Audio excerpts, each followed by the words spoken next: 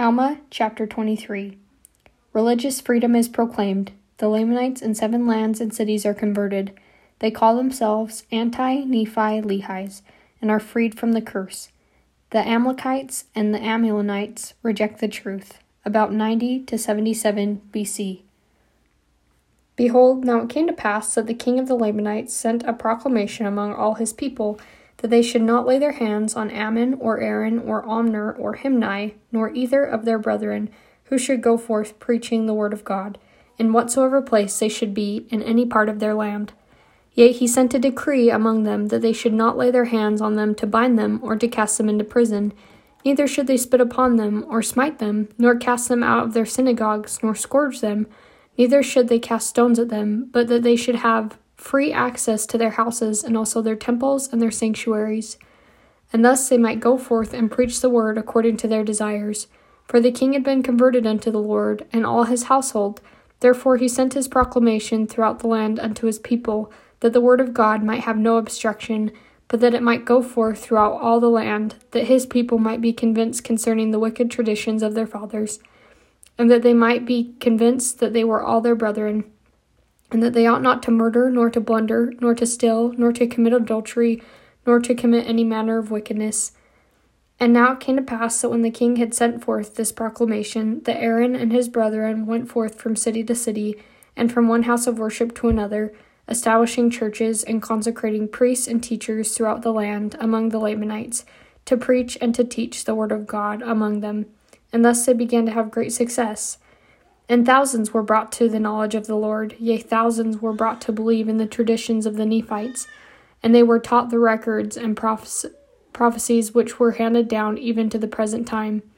And as sure as the Lord liveth, so sure as many as believed, or as many as were brought to the knowledge of the truth, through the preaching of Ammon and his brethren, according to the spirit of revelation and of prophecy, and the power of God working miracles in them. Yea, I say unto you, as the Lord liveth, as many of the Lamanites as believed in their preaching, and were converted unto the Lord, never did fall away. For they became a righteous people, they did lay down their weapons of their rebellion, that they did not fight against God any more, neither against any of their brethren. Now these are they who were converted unto the Lord, the people of the Lamanites who were in the land of Ishmael, and also of the people of the Lamanites who were in the land of Madoni, and also of the people of the Lamanites who were in the city of Nephi, and also of the people of the Lamanites who were in the land of Shemlon, and who were in the land of Shemlon, and in the city of Lemuel, and in the city of Shinemlon. And these are the names of the cities of the Lamanites which were converted unto the Lord. And these are they that laid down the weapons of their rebellion, yea, all their weapons of war, and they were all Lamanites. And the Amalekites were not converted, save only one, neither were any of the Amulonites, but they did harden their hearts, and also the hearts of the Lamanites in that part of the land, wheresoever they dwelt, yea, in all their villages and all their cities.